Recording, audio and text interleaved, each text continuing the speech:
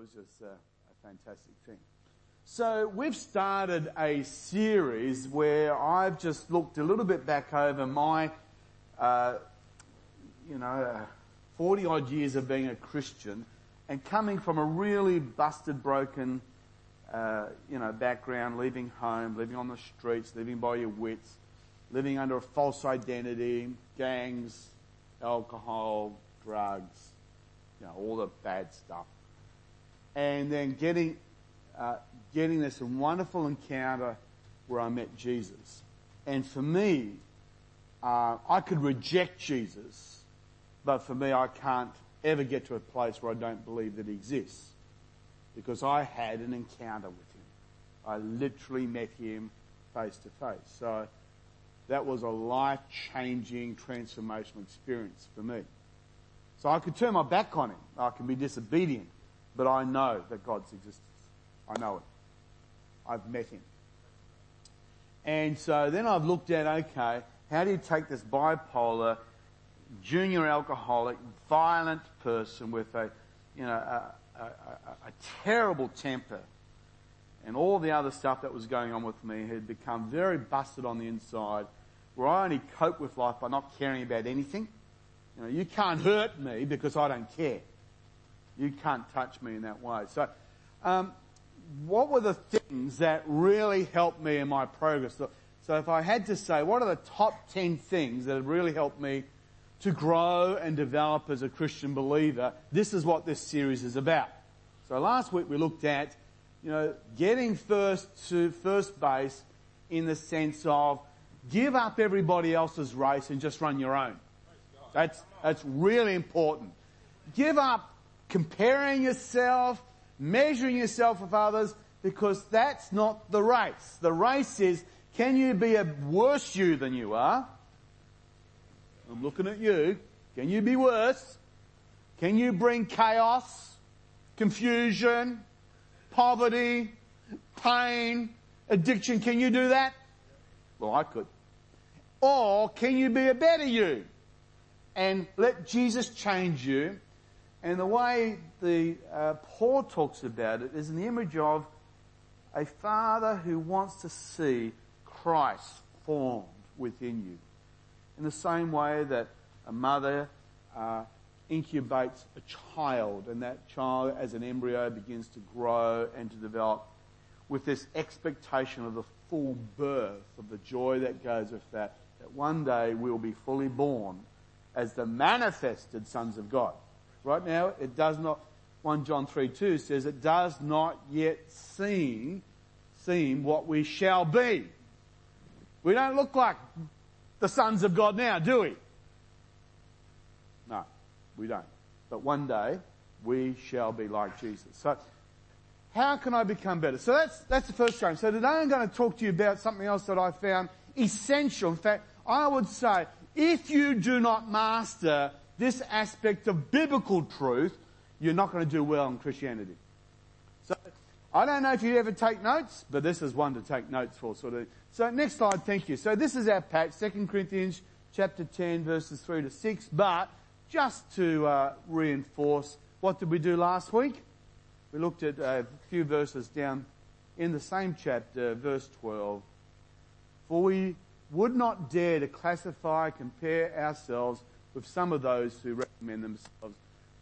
But when they measure themselves by themselves and compare themselves with themselves, they are without understanding, and some versions say you're just plain stupid. So, are you going to join the right race? Forget about the people around you. I'm too skinny, I'm too fat, I'm too old, I'm too young, I'm too dumb, I'm too smart, you give it up. Just be a better you. Turn to your neighbour and say, I believe you can be a better you. Okay, fantastic. Keep them awake, thank you. So stop comparing. I mean, which fish is doing better here? Which one? Who thinks the small fish is doing better? Who thinks the big fish is doing better? Hey, it's just comparisons, isn't it? The only thing you do is be where you are and swim as well as you can, whatever bowl you're given. Next slide. Thank you. So again, it was the book of 2 Corinthians, and the scholars tell us that this is probably 3 Corinthians. There's actually 1 Corinthians, the initial letter that Paul writes to a church to address a church in Christ that's got some serious problems, immorality, drunkenness at the Lord's table, disunity, lots of issues. And in the meantime, and in the middle of all that, Paul really wants them to address some immorality issues and challenge them and says, you've got to cast out the immoral person. We now know that there was probably another letter that Paul wrote in between 1 Corinthians and 2 Corinthians that's been lost for whatever reason, but we have 2 Corinthians, 3 Corinthians kept. And now Paul is trying to re-establish his authority because he had actually made some long, hard calls as a leader from a distance, and people don't always respond to pastors. I mean, I ask you this question, not in any sense of domination or control, but how much authority does Christian leaders actually have over your life? You know, it's something that Australians don't talk about at all. You know, the average Australian has the attitude, I've come to church, you should be lucky I got here. How much authority do you really give? Not bad leaders, but if you believe that they're a godly, appointed leader under accountability, there is actually a place for you to say, okay, am I a disciple or am I just a consumer? Am I here to add to the kingdom, or do I live? So Paul's re-establishing, he lays down principles for personal commitment, for his personal practice that he's using as a guide to spur and encourage others. And then he starts to talk about his own personal credentials. It's that terrible dynamic where I have to sit down and say, actually, I've studied theology for about 30 years. I know my Bible. I pray. It's that sort of a dynamic. Next slide. Thank you. So that's a bit of the background. So this is the text that I think is critical to having a successful life. Critical. If you don't get this one right, you're going to live well below what the level of victory that's in this house right now. Thank you, Esther and the team. Amazing. There it is. The faith has been generated for victory, but unless that faith is then attached to this truth, you will struggle to ever live in victory. Okay? So let's say this together. For though we live in the world, we do not wage war as the world does. The weapons we fight with are not the weapons of the world. On the contrary, they have divine power to demolish strongholds. We demolish arguments and every pretension that sets itself up against the knowledge of God. And we take captive every thought and we make it obedient to Christ. And we make it obedient to Christ. Next slide. Thank you. So we're just going to pull out the verbs of that particular passage. So 3 verbs: fight, demolish, capture. Okay, the first thing you've got to do to have a successful life is you've got to fight. You've got to fight. You've got to fight. If you just want to sit back and cruise through it all, you are not going to achieve everything God wants to achieve, because you've got to fight. But what you've got to also do is you've got to fight with the right weapons in the right way. Because our weapons aren't the weapons of the natural way of doing things, or the way the world would do things. And the way that we fight is very different. But here's the good news: our weapons win. If you get the right weapon and use it the right way, guess what happens? You have divine power to win. Who wants to win? Well, you just have to do it the right way. I love that thing in the Raiders of the Lost Ark, where Indiana Jones is going through this like Arabian type marketplace, and out comes this big guy with a really big sword. Wow! He starts flashing the sword around all this. You know the scene? You know what Indiana Jones does? Takes out his gun, shoots him. You see, if you use the right weapons the right way, you can win, can't you? rake, rock, paper, scissors, lizard, Spock. But you've got to have the right weapon in the right way. So one of the things that the Bible tells you, that Paul tells you, you've got to fight the way that God tells you, which you've got to fight in here before you ever fight out there. You've got to put the fight in here and do that battle of the mind, and then you have victory out of there. As Sun Tzu said many years ago, before any battle is ever won, it's got to be won here. It's got to be won here before you win. And so, next slide, thank you. Oh, actually, slow down. In the sense that this image at the back there, can you see the picture of the skull in the background? In the cliff face, you can sort of like see the two eye sockets and the nose. And of course, this is actually a picture of the traditional place just above that where Jesus would have been crucified. And so, in the local language, they called it the place of Golgotha, the place of the skull. And you could see why they might call it the place of the skull, isn't it? But I do think it's absolutely fascinating that when Jesus was crucified, he was crucified in a place talking about the skull. And I wonder what was going through Jesus' mind when he's hanging there between heaven and hell. Because, he could have got off the cross any time. You know that, don't you? He could have said, hey, I just got spat on again. That's enough. They don't know. I am the Prince of...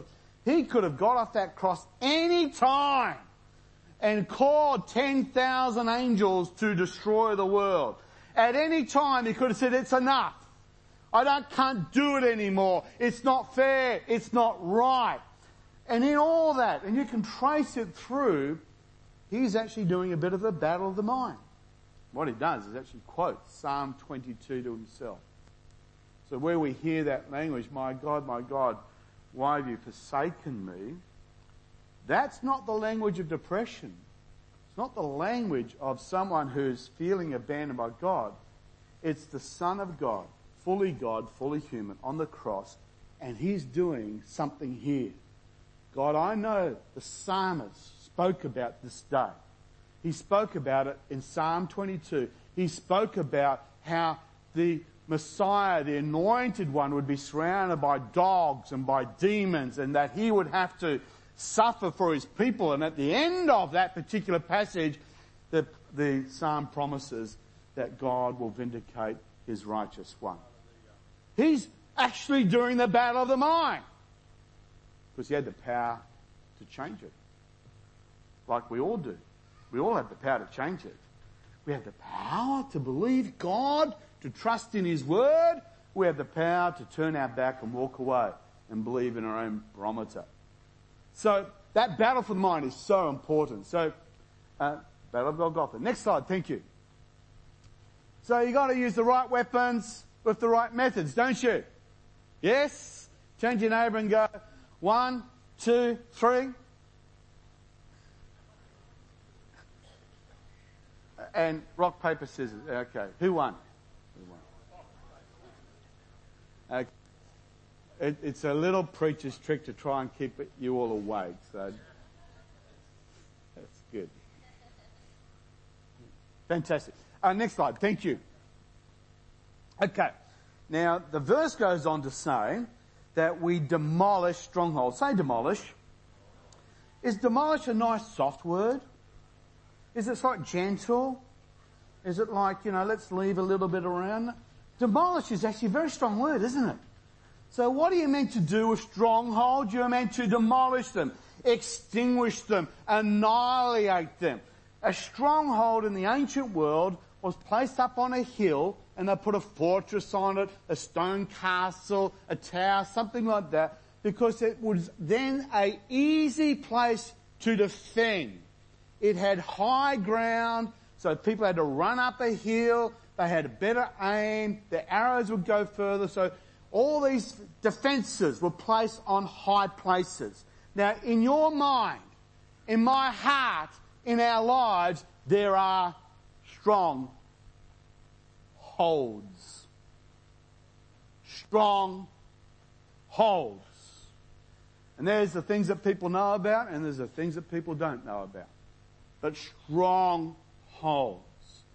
And the Bible says that if we want to live in victory, we've got to fight with the right methods, the right way. Because why? Because that's how you win. You do win using the right methods the right way. But you also have to demolish strongholds.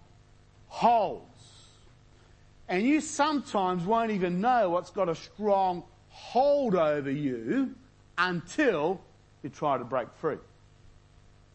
Do you know about? You often won't know. You see, I reckon I could give up coffee any day of my life. I'm brave, aren't I? I am super brave. But I really don't know, do I? Because I love my coffee. And I drink my coffee.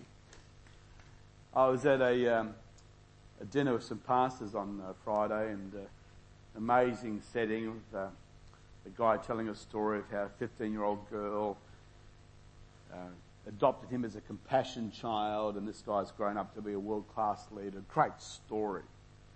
And then we've got all these pastors around the city talking about how do you build unity within the Church of Jesus Christ? What's the overarching theme? We went round. I shouldn't have been in the room. I don't know how they let me in, but we're going around.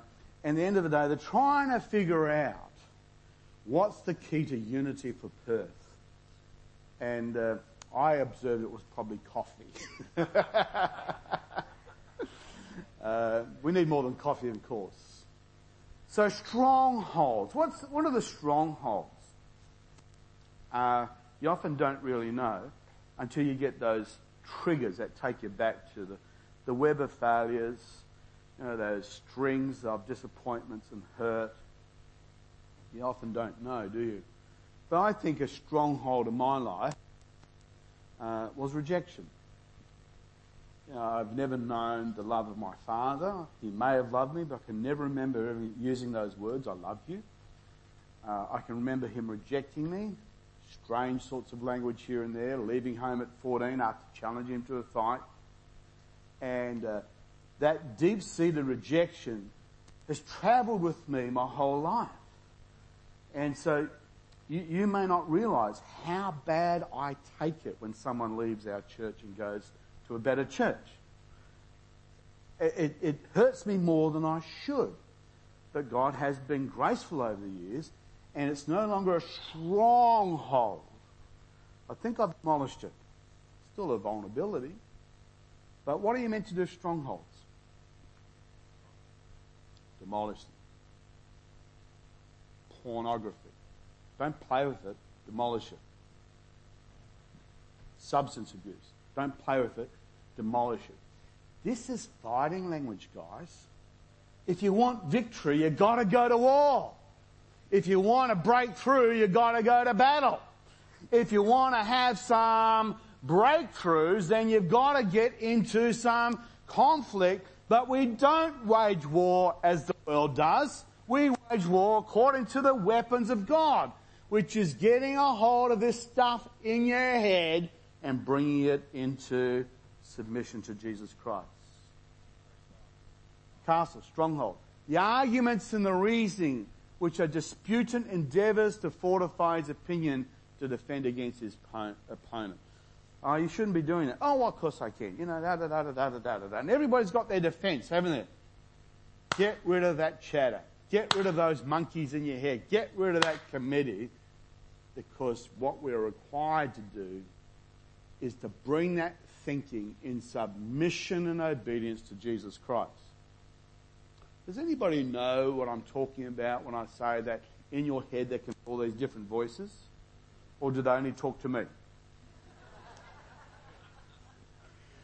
Don't do it, Michael! All these different voices. And the Bible says that we are meant to be in warfare in that zone. That we're meant to fight and demolish the stronghold. Whatever your stronghold is, there could be several, but may you break free in the name of Jesus. But you've got to go to war.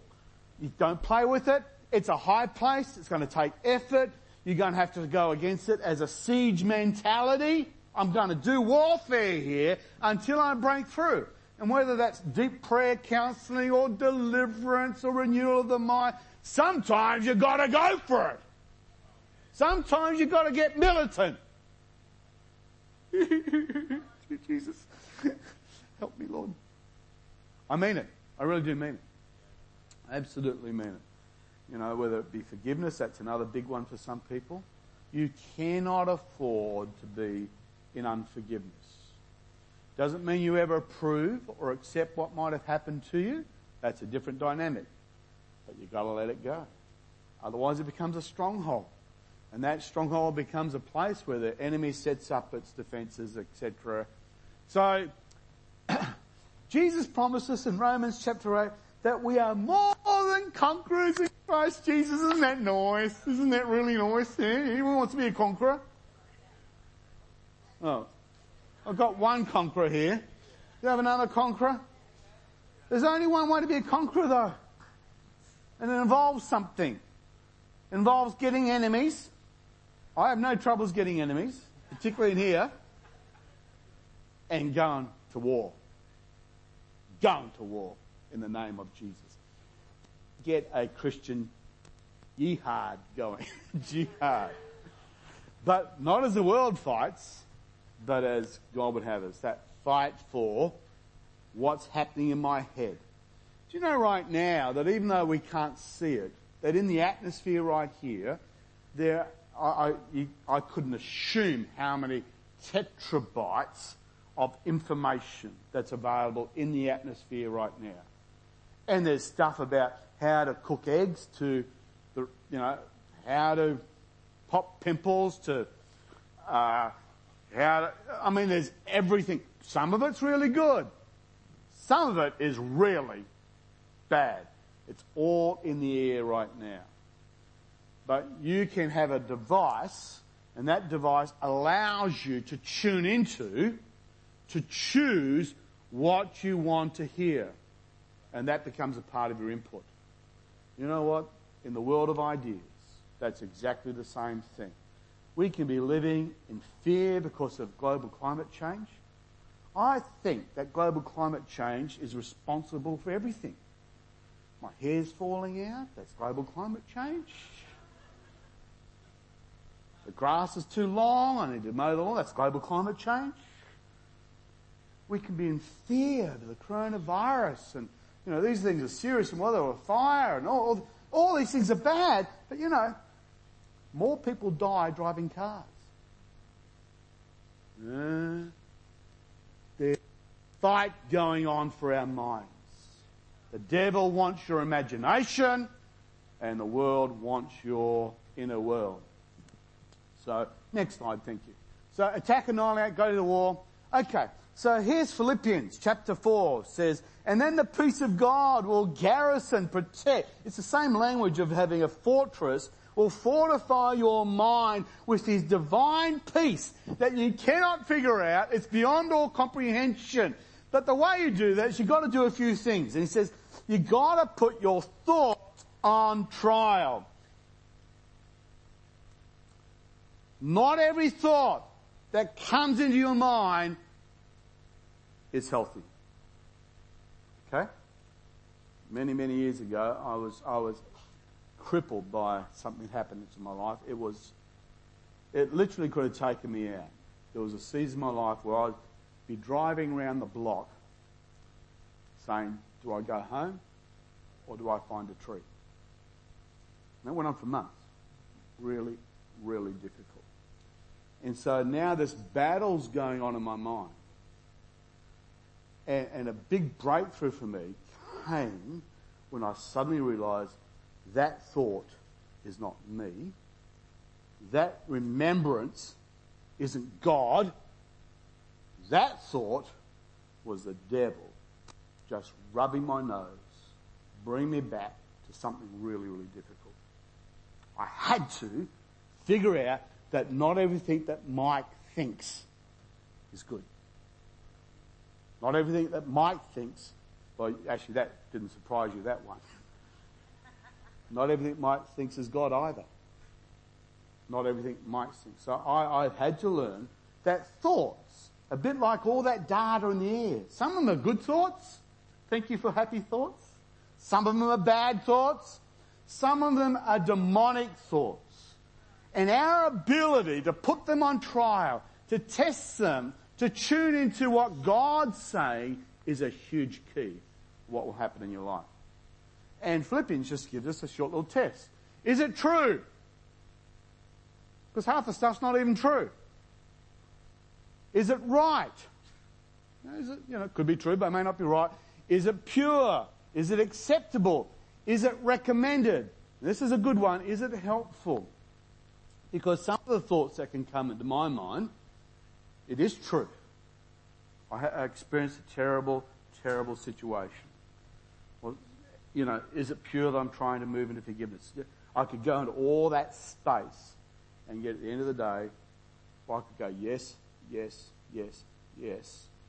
That thought wasn't helping me. Some of the thoughts, it could be something like, I got let down or something. Well, it happened, it's true. Was it right? Wasn't right? But not every thought you think is helping you. And so, and does the thought give credit to God as well? Pushes out the ego a little bit. And the thing is, if you do this battle, if you do it well, then you have power to demolish strongholds. You have the way to win every war. You have the ability to win at every attack when you can do the battle of the mind. Next slide. Thank you. Okay, this is a painting, very famous painting of the Siege of Jerusalem that took place under the Emperor Titus in 70 AD. Josephus, the historian, says about 1.1 million people died in the siege. It's probably a little bit exaggerated because it was probably the whole population possible at the city at the time. So later historians probably revised that figure down to about 350,000 people, maybe 500,000 people died. This is the holy city, and there's a situation where Titus has come up. This is the second siege now in 3 years, and they're now attacking the city.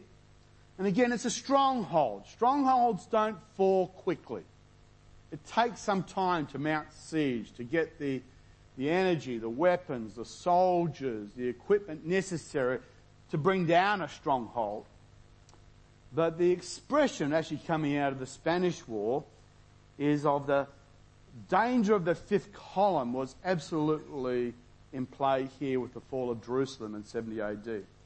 So I think it was General Emilio Gustaz or something was raiding Barcelona, and he had 4 armies. One army was to the north, another army was to the south, another to the east and the west. And they've surrounded this city, and of course they're doing what they can, but there are fortified walls. The city's holding out.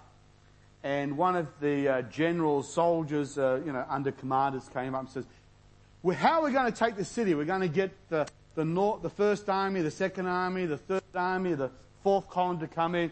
Says, no, I'm going to take this city using the fifth column. So everybody put up 5? Or 5? The fifth column. And the soldier said to the general, well, where's the fifth column? We don't have a fifth column. He says, yes, we do. He says, no, we don't. He says, no, yes, we do. The people in the city will be the fifth column. The fifth column talks about how when we lose confidence, when we get into fear and doubt, that we often then are the very people that will destroy our lives. And so in Jerusalem, the sad story was that as the Roman army mounted siege on this, you've got different groups within the city. One group's known as the Zealots. One of the disciples used to be a member of the Zealots. So this is a political group, and they burn the food stocks of the city to increase the motivation of the people.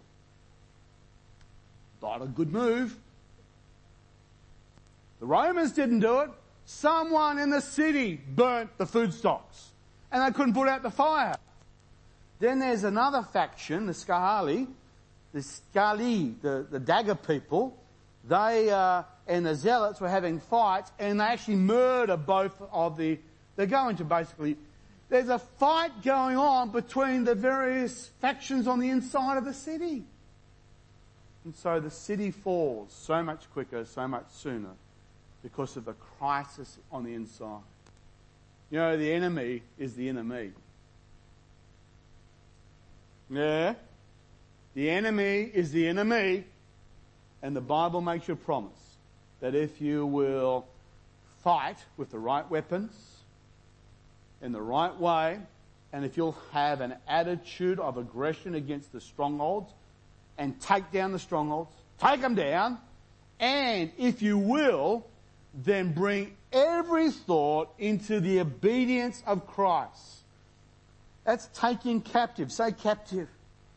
Is captive dancing? Well, maybe. Not really. Captive is a strong word, isn't it? It's a militant word.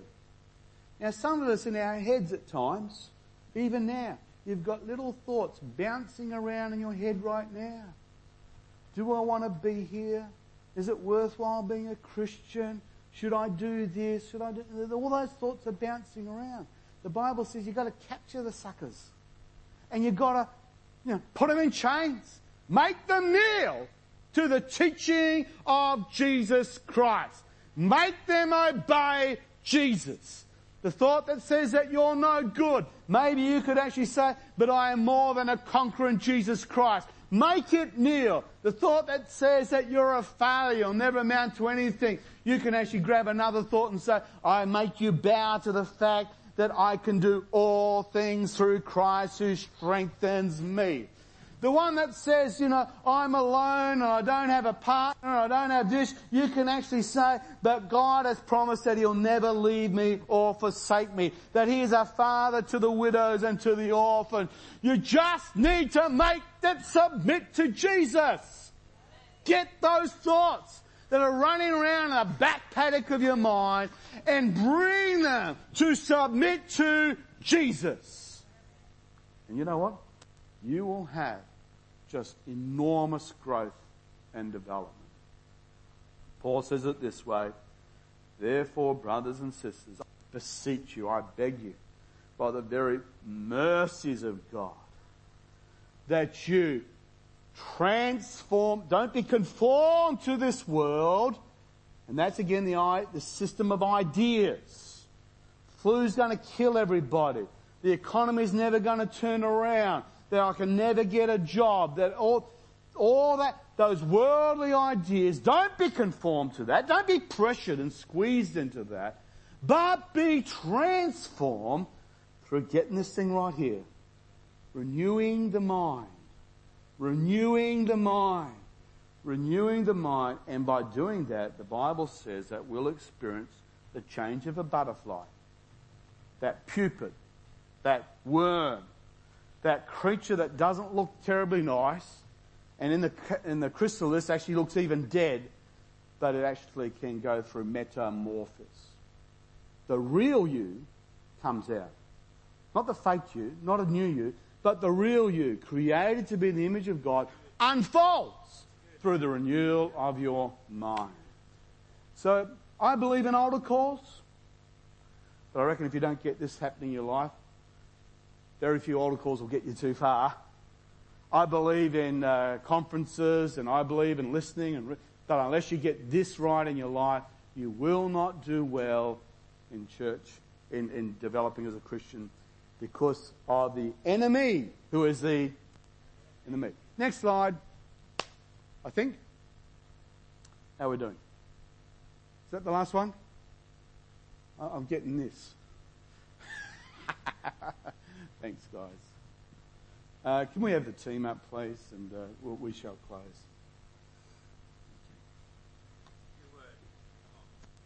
Well, I tried. Thank you, David. I appreciate you. That's enough. That's enough.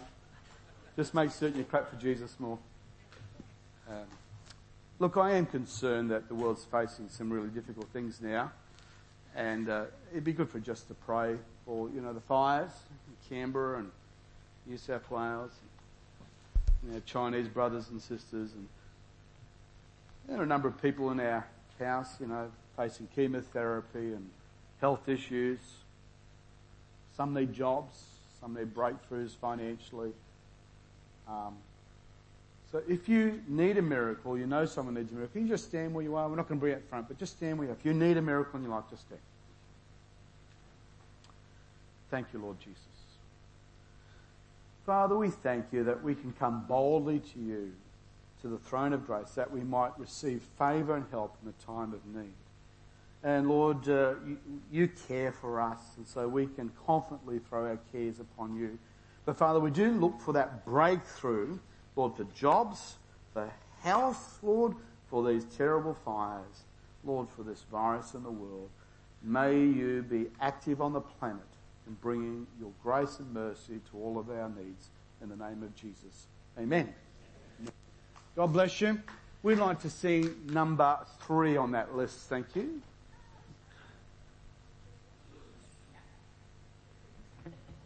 Thank you.